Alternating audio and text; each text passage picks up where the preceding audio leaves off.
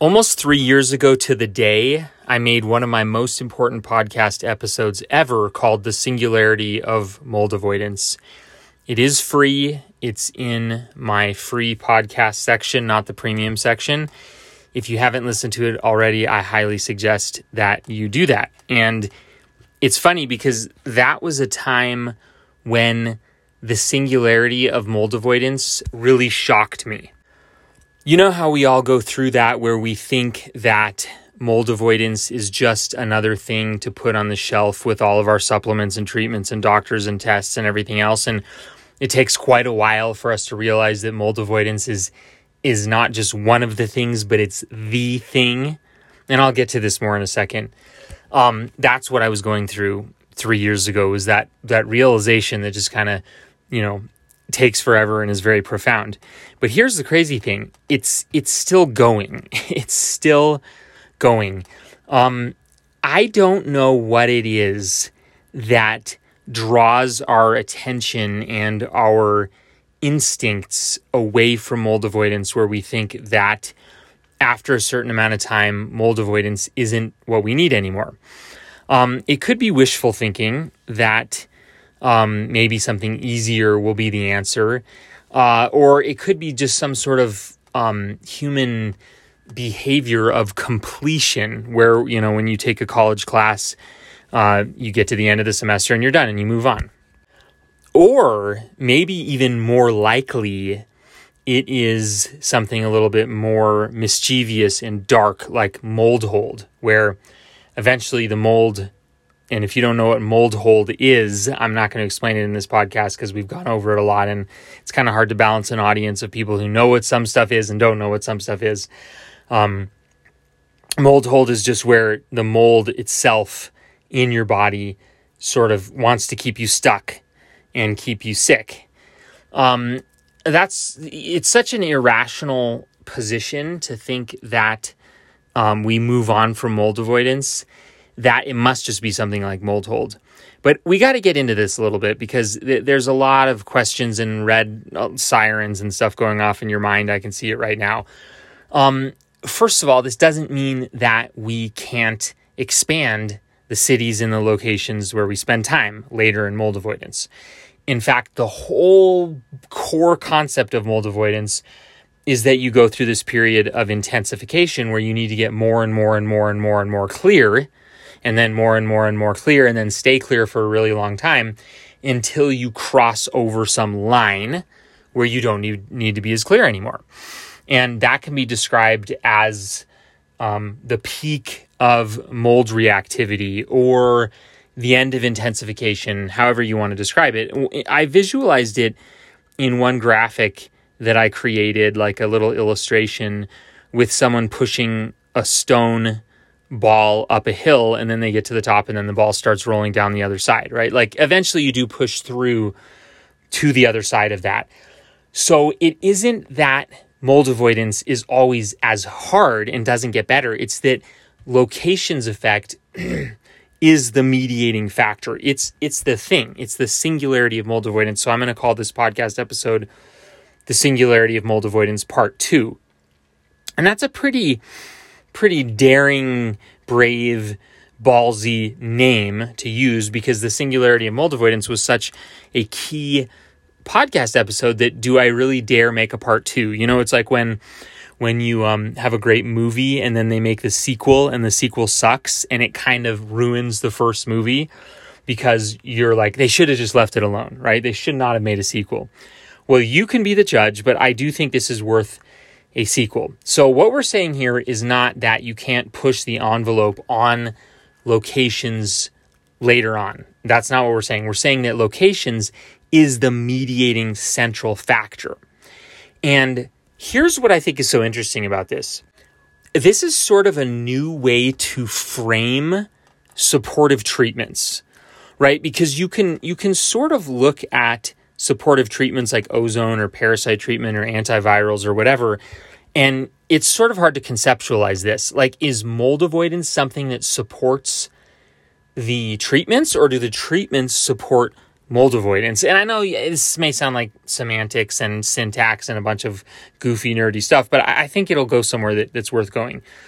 So what I have found is that all of the treatments are sort of in orbit around mold avoidance. Like mold avoidance is the sun, and all of the treatments are like planets orbiting the sun, right?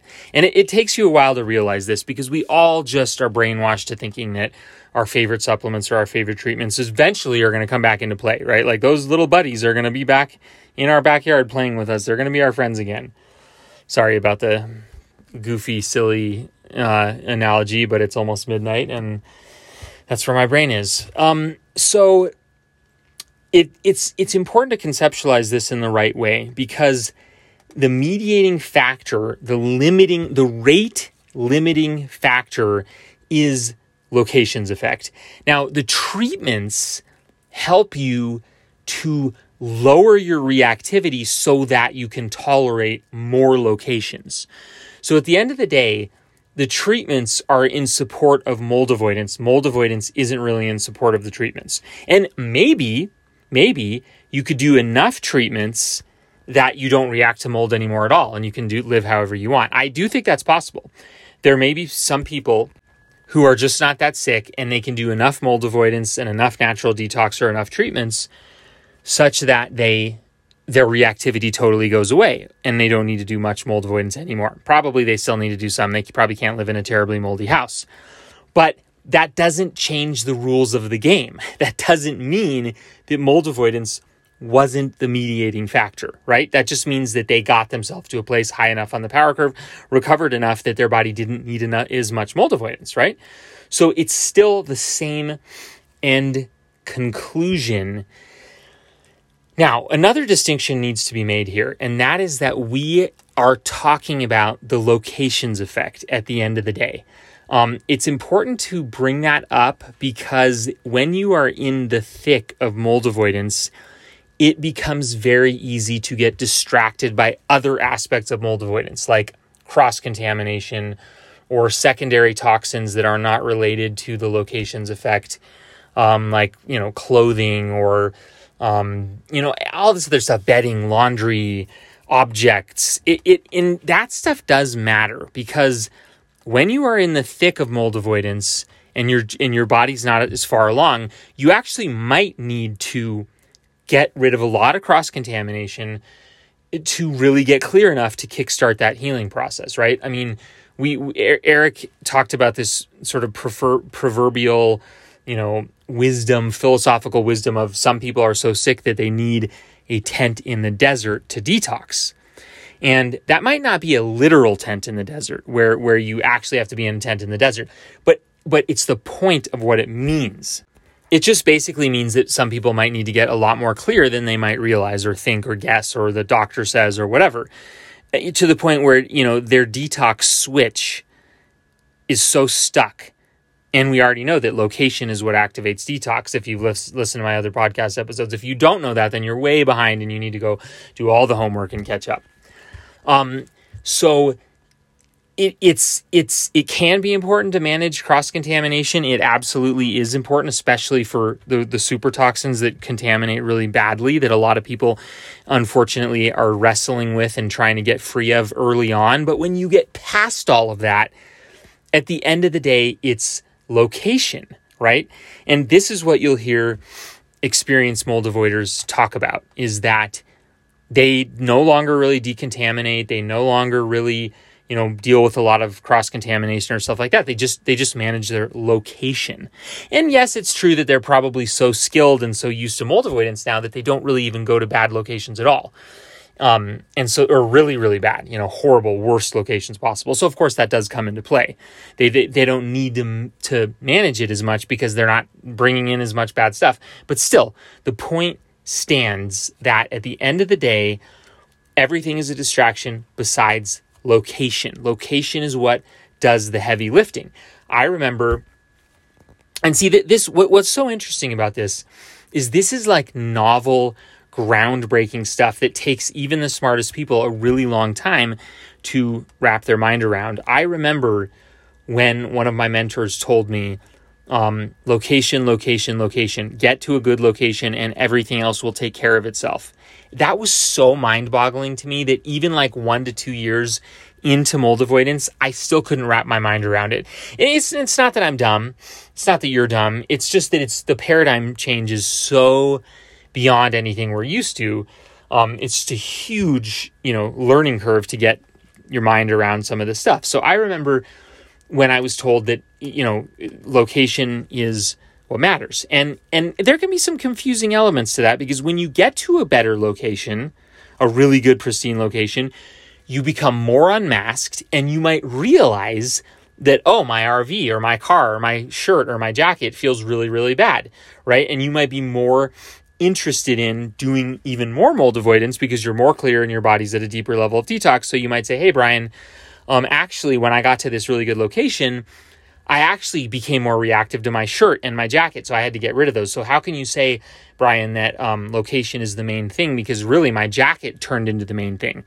Yes, it is true, but location is still higher on the hierarchy because the location is what triggered your deeper detox and your deeper healing. And in order to continue the deeper healing, your body intuitively, in its wisdom, in its healing powers, told you, hey, by the way, this jacket or this thing is causing you to be held back in your healing, so you need to get rid of it, right? So it still boils down to location. And I'm throwing in a lot of these caveats and disclaimers and like just trying to cover all these little bases that I'm, anticipating beginners or, people who don't know all this stuff will ask or will say, that their jacket became intolerable when they're in a good location, whatever. So I'm trying to kind of feel my way through this. There's probably 50 other things that I didn't mention or that are, initial questions. So it's kind of a balance because you don't want to make a 2-hour podcast episode and hit every possible question or thing, but you also kind of want to cover your tracks a little bit as you go along and give some full picture scenario. So we are now talking about locations effect and how that is sort of the bottom of the barrel. That's the bottom. Now, I know that people are going to say, well, if you fixed your genetics or if you had some magical treatment, couldn't you just heal mold illness so much so that you didn't need locations effect anymore? In other words, pedantic, right? Pedantic reasoning, or sort of a perfectionist, black and white, idealistic, magical thinking would say that probably mold avoidance is not the bottom layer. And there's something deeper like genetics or some stealth infection or something that we just can't put our finger on. And that may be true, but in practice, it's really not true. And it kind of reminds me of one of my favorite movies called Waterworld with Kevin Costner. You either love it or you hate it. You talk to some people who are like, oh my gosh, this is the worst movie ever. And other people are like, oh, it was the best movie ever. And for me, it was the best movie ever. By the way, when Waterworld was made, it was the most expensive movie ever made at the time. I don't know if there's been, more or less expensive since then, adjusted for inflation, whatever. But it kind of reminds me of a line from that movie that I love and I keep coming back to. And it's where they're looking for dry land because the whole problem with that world is that it's covered in water. But everybody knows that dry land kind of might be out there.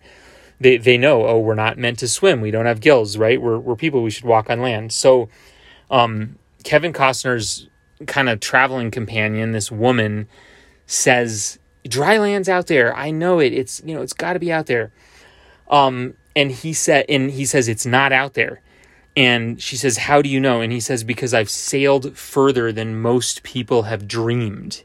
I love that line on so many levels. I've sailed further than most people have dreamed, meaning he's explored just about everywhere and it's not out there. And at the end of the movie, they do actually end up finding dry land. So it actually is out there, but it took a lot more. It was really, really hard. So I think that's a good analogy for, is there something deeper than the locations effect? Maybe, but we haven't found it yet. It's like the dry land that they haven't found yet. And again, that's not to say that treatments can't help, right? Like, do all the genetic treatments you want, do all the methylation and the infection treating and parasites. I think parasites is probably pretty close to the bottom of the barrel that is the layer above locations effect, the bigger main thing. All this stuff is great, right? It's fine. And if you're new to my podcast, please listen to the rest of the episodes that say that you shouldn't actually try these treatments too soon in mold avoidance. And it explains why, but that's a story for another day. So this isn't to say that the treatments are bad and that they can't help or they can't get you to react less. It's just to say that at the bottom of the barrel, the bottom of the rabbit hole is this locations effect. This locations effect thing that controls detox and regulates detox and allows a person to detox. This is sort of the key concept in mold avoidance, right? This is sort of what makes this approach to mold avoidance. If you're wondering, if this is the first podcast episode you've ever listened to from me and you still don't really get it, because none of us got it. It's just weird, right? This whole mold avoidance thing is really weird. And you're like, what makes this tick? What is this all about? That's what it's about. It's about this thing called the locations effect, where the body will refuse to detox unless you're in a good enough location. And when you are in that good location, all of a sudden everything lets loose and you detox easily and you don't even need all the saunas and all that stuff. In fact, some of that stuff actually gets in the way, and all those supplements that you thought you needed get in the way. I remember thinking there were certain supplements that I held onto with an iron grip.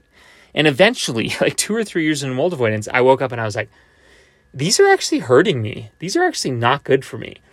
And I've talked to a lot of other mold avoiders who have had that happen too. So why are we talking about this? Why don't we just use the first Singularity of Mold Avoidance podcast as the main podcast? Why do we need a part 2?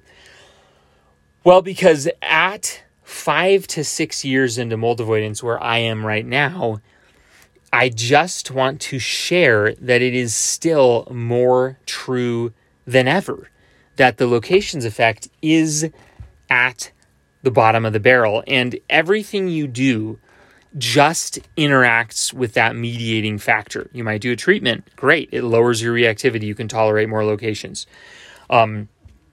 You might do an herbal cleanse like that TUDCA stuff, TUDCA, which is like this amino acid that really helps the liver detox, and great, and it clears your liver out, and now you can tolerate more locations, or you get your amalgams out, or whatever. But that's just impacting the locations effect. It kind of is like downhill skiing. Where I grew up, downhill skiing was the sport that everybody did. It was in Lake Tahoe, the snow sport. I had some friends that went to the Olympics. They were on national TV, and they did all of these things to tweak their downhill ski run. Like they would wax their skis and try a different pair of skis and that little techniques, change how they stand, change how they turn, all this stuff. So they'd get down to the bottom of the hill in 0.01 seconds faster. That's like all of the things that we do. This is a great analogy. See, even though it's like I'm basically falling asleep because it's so late.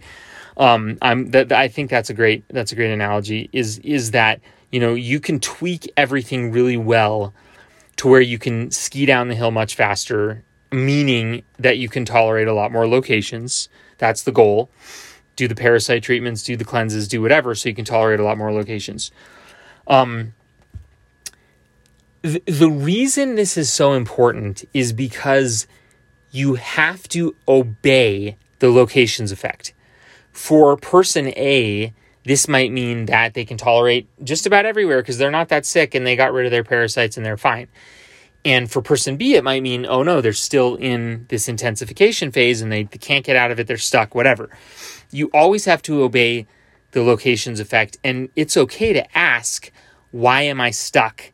Why can't I get into a slightly worse location and still do okay? And that's okay to ask that. Maybe it's this, that, metals, parasites, whatever. It's fine to ask that, and people should be asking that. But the locations effect and the singularity of that locations effect being what matters the most doesn't go away just because you all of a sudden want to treat parasites or something like that.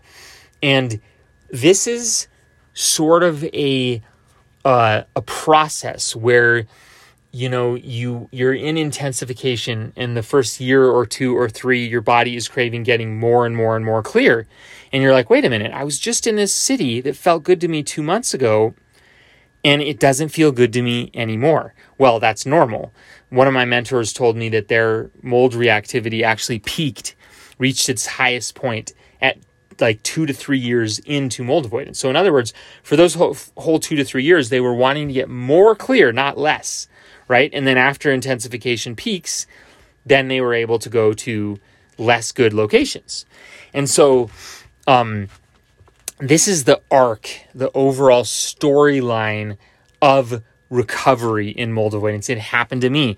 I remember about, how long would it have been? About 1.5 years into mold avoidance, all of a sudden, I was just so alarmed by the fact that I needed such a better location. I was like, I can't believe it. These places that used to feel good, I need to get more clear.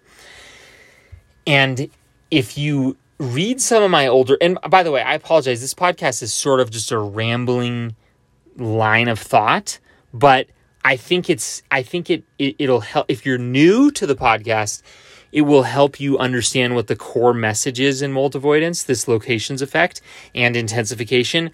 And if you're a regular here and you've heard a lot of my other episodes, this will be a reminder that that you need to still focus on location. And probably a lot of the other problems you're trying to solve go back to location. And I'll end with an interesting story that some of you guys may have heard, but this was probably one of the best illustrations of how this plays out. 10-pass ozone is a treatment that's really helped me a lot throughout my mold avoidance. And it might not help you. Everybody sort of needs to find their treatment, and they are quite different because the surface layer problems that mold avoiders deal with, which infections they have, are they viruses, are they bacteria, which metals do you have, mineral imbalances, those can be different from person to person. They're not the same. So it's kind of confusing, right? Because at the core of it all is this mold avoidance thing. And it's all the same super toxins basically for everybody. But on the surface, there's all these little bop the weasel things that might be different. So for me, ozone was one of the things that helped me the most. And if you've heard the story before, you probably still want to hang around because you might get something new out of it since it was really profound. So I remember talking to a Lyme disease sufferer who got ozone treatment, and they were like, this is horrible. It made me more reactive to mold. It made me more reactive to mold. I'm never doing it again. And I remember thinking, like, that just doesn't sound right to me. Something's wrong with that statement. And then it was confirmed with the story that I'm about to tell. So I think it was about 1.5 years into mold avoidance. I went down to Southern California to see my ozone doctor, who I had seen several times before. I had probably had 20 to 30 10 passes by this point. And again, don't just run out and get a 10 pass because Brian said it helped him. I would say probably only 10 to 20% of mold avoiders I talk to really find the 10 pass to be all that profound. It's sort of individual to me. One of my chronic health problems that was probably precipitated by mold is high iron levels. My dad has this condition called hemochromatosis, where you have too much iron in the body. It's like the opposite of anemia, where you have too little iron. I have hemochromatosis too, and my ozone doctor also was recovering from a severe life-threatening case of hemochromatosis. So this just might be one idiosyncrasy that was important for me. So you don't need to go out and get 10-pass ozone right now. You need to figure out what your magic treatment is, and it might not be the same as mine. One of my mentors loves coffee enemas. It's like the best thing. It's magical. It's great. They don't really work for me. They don't really help me. I don't really feel that much better. I've tried a lot of them. I probably could try them again. It's been a while, but it never was a magical treatment. Ozone was my magical treatment and still is. So the story, I'm kind of on a little rabbit trail here, but the story is that I was starting to kind of feel sick, and I could tell that I needed ozone. So I gather my stuff, get in my RV, I go down to Southern California, and I start getting ozone. And I usually, but early in recovery like this, I needed like 5 or 6 10-pass sessions to break through and feel like I was really just on the other side of things. That's a lot. not 5 or 6 passes, 5 or 6 10-pass sessions. So that's like 60 passes of ozone, right? 5 or 6 sessions. It was a lot. It was draining my bank account. Ozone 10 pass is not cheap. So I go down there, I do, ozone session number 1, number 2, number 3, and I hit like the breakthrough at number 5.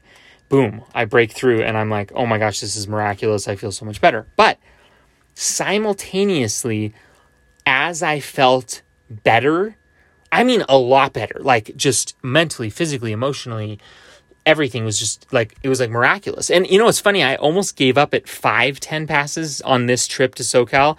I was like, oh, it's not working. Poor me. What am I going to do? I'm going to die. So I got to like the 5th 10 pass and thankfully I did a 6th one. And that was the magical one, the 6th one. And I was like, oh my gosh, I'm so glad I did a 6th one because this was crazy that it took 6. Like, what happened between 5 and 6? Who knows? It's a mystery. But here's the thing. It did not make me less in need of mold avoidance. In fact, it made me more driven to do mold avoidance because at the same time that I did that 6th 10 pass, I also became much more unmasked, much deeper into intensification, and much more desirous of a clear location. And so isn't that interesting? If you didn't know everything that I've said in this podcast tonight, you would be like that Lyme disease sufferer who I talked to who said, oh, I'm never doing ozone because it made me more reactive to mold, right? You would think, it was kind of terrifying to me because these locations that I had felt okay in before all of a sudden didn't feel that great. And I was like, oh my gosh, what have I done to myself? I'm ruined. I've got to, get to a more clear location. Oh, it's so horrible, right? So there's a lot of like confusing emotional stuff. That's why I think it's worth having this episode called The Singularity of Mold Avoidance Part 2, because I think there's just more to unpack here. So, what I know now is that actually was helping me. Weird, huh? It was helping me, drove me deeper into detox, deeper into intensification, and I did seek out a more clear location, and I did, in mold reactivity, did get more intense for me for a while, for like a year or two. And the only reason I wouldn't panic and freak out about this happening is because my mentors had told me that, yeah, this happens. That mold reactivity doesn't peak, it doesn't hit its maximum until 2-3 years in. So to make a long story short, it eventually hit a point where, a couple years later, where doing ozone had the opposite effect, and it actually would instead of making me need to seek out more clear locations, it made me more tolerant of bad locations. Isn't that interesting? Rewind 2 years to the story that I just told, and ozone made me crave better locations and be less tolerant of locations. And then 2 years later, it did the opposite, and it made me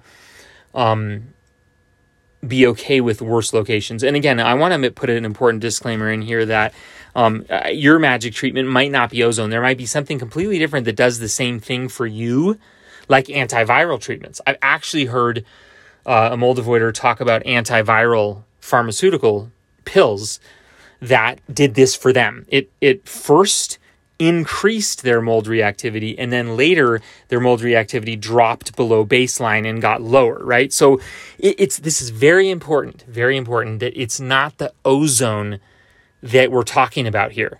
It's just whatever fill in the blank thing helps you along to instigate or catalyze. I like the word catalyze, to catalyze this process. And you might not even need a treatment. A location's effect itself might be enough for you. See what I mean? This is a perfect example of how a treatment orbits mold avoidance and not vice versa.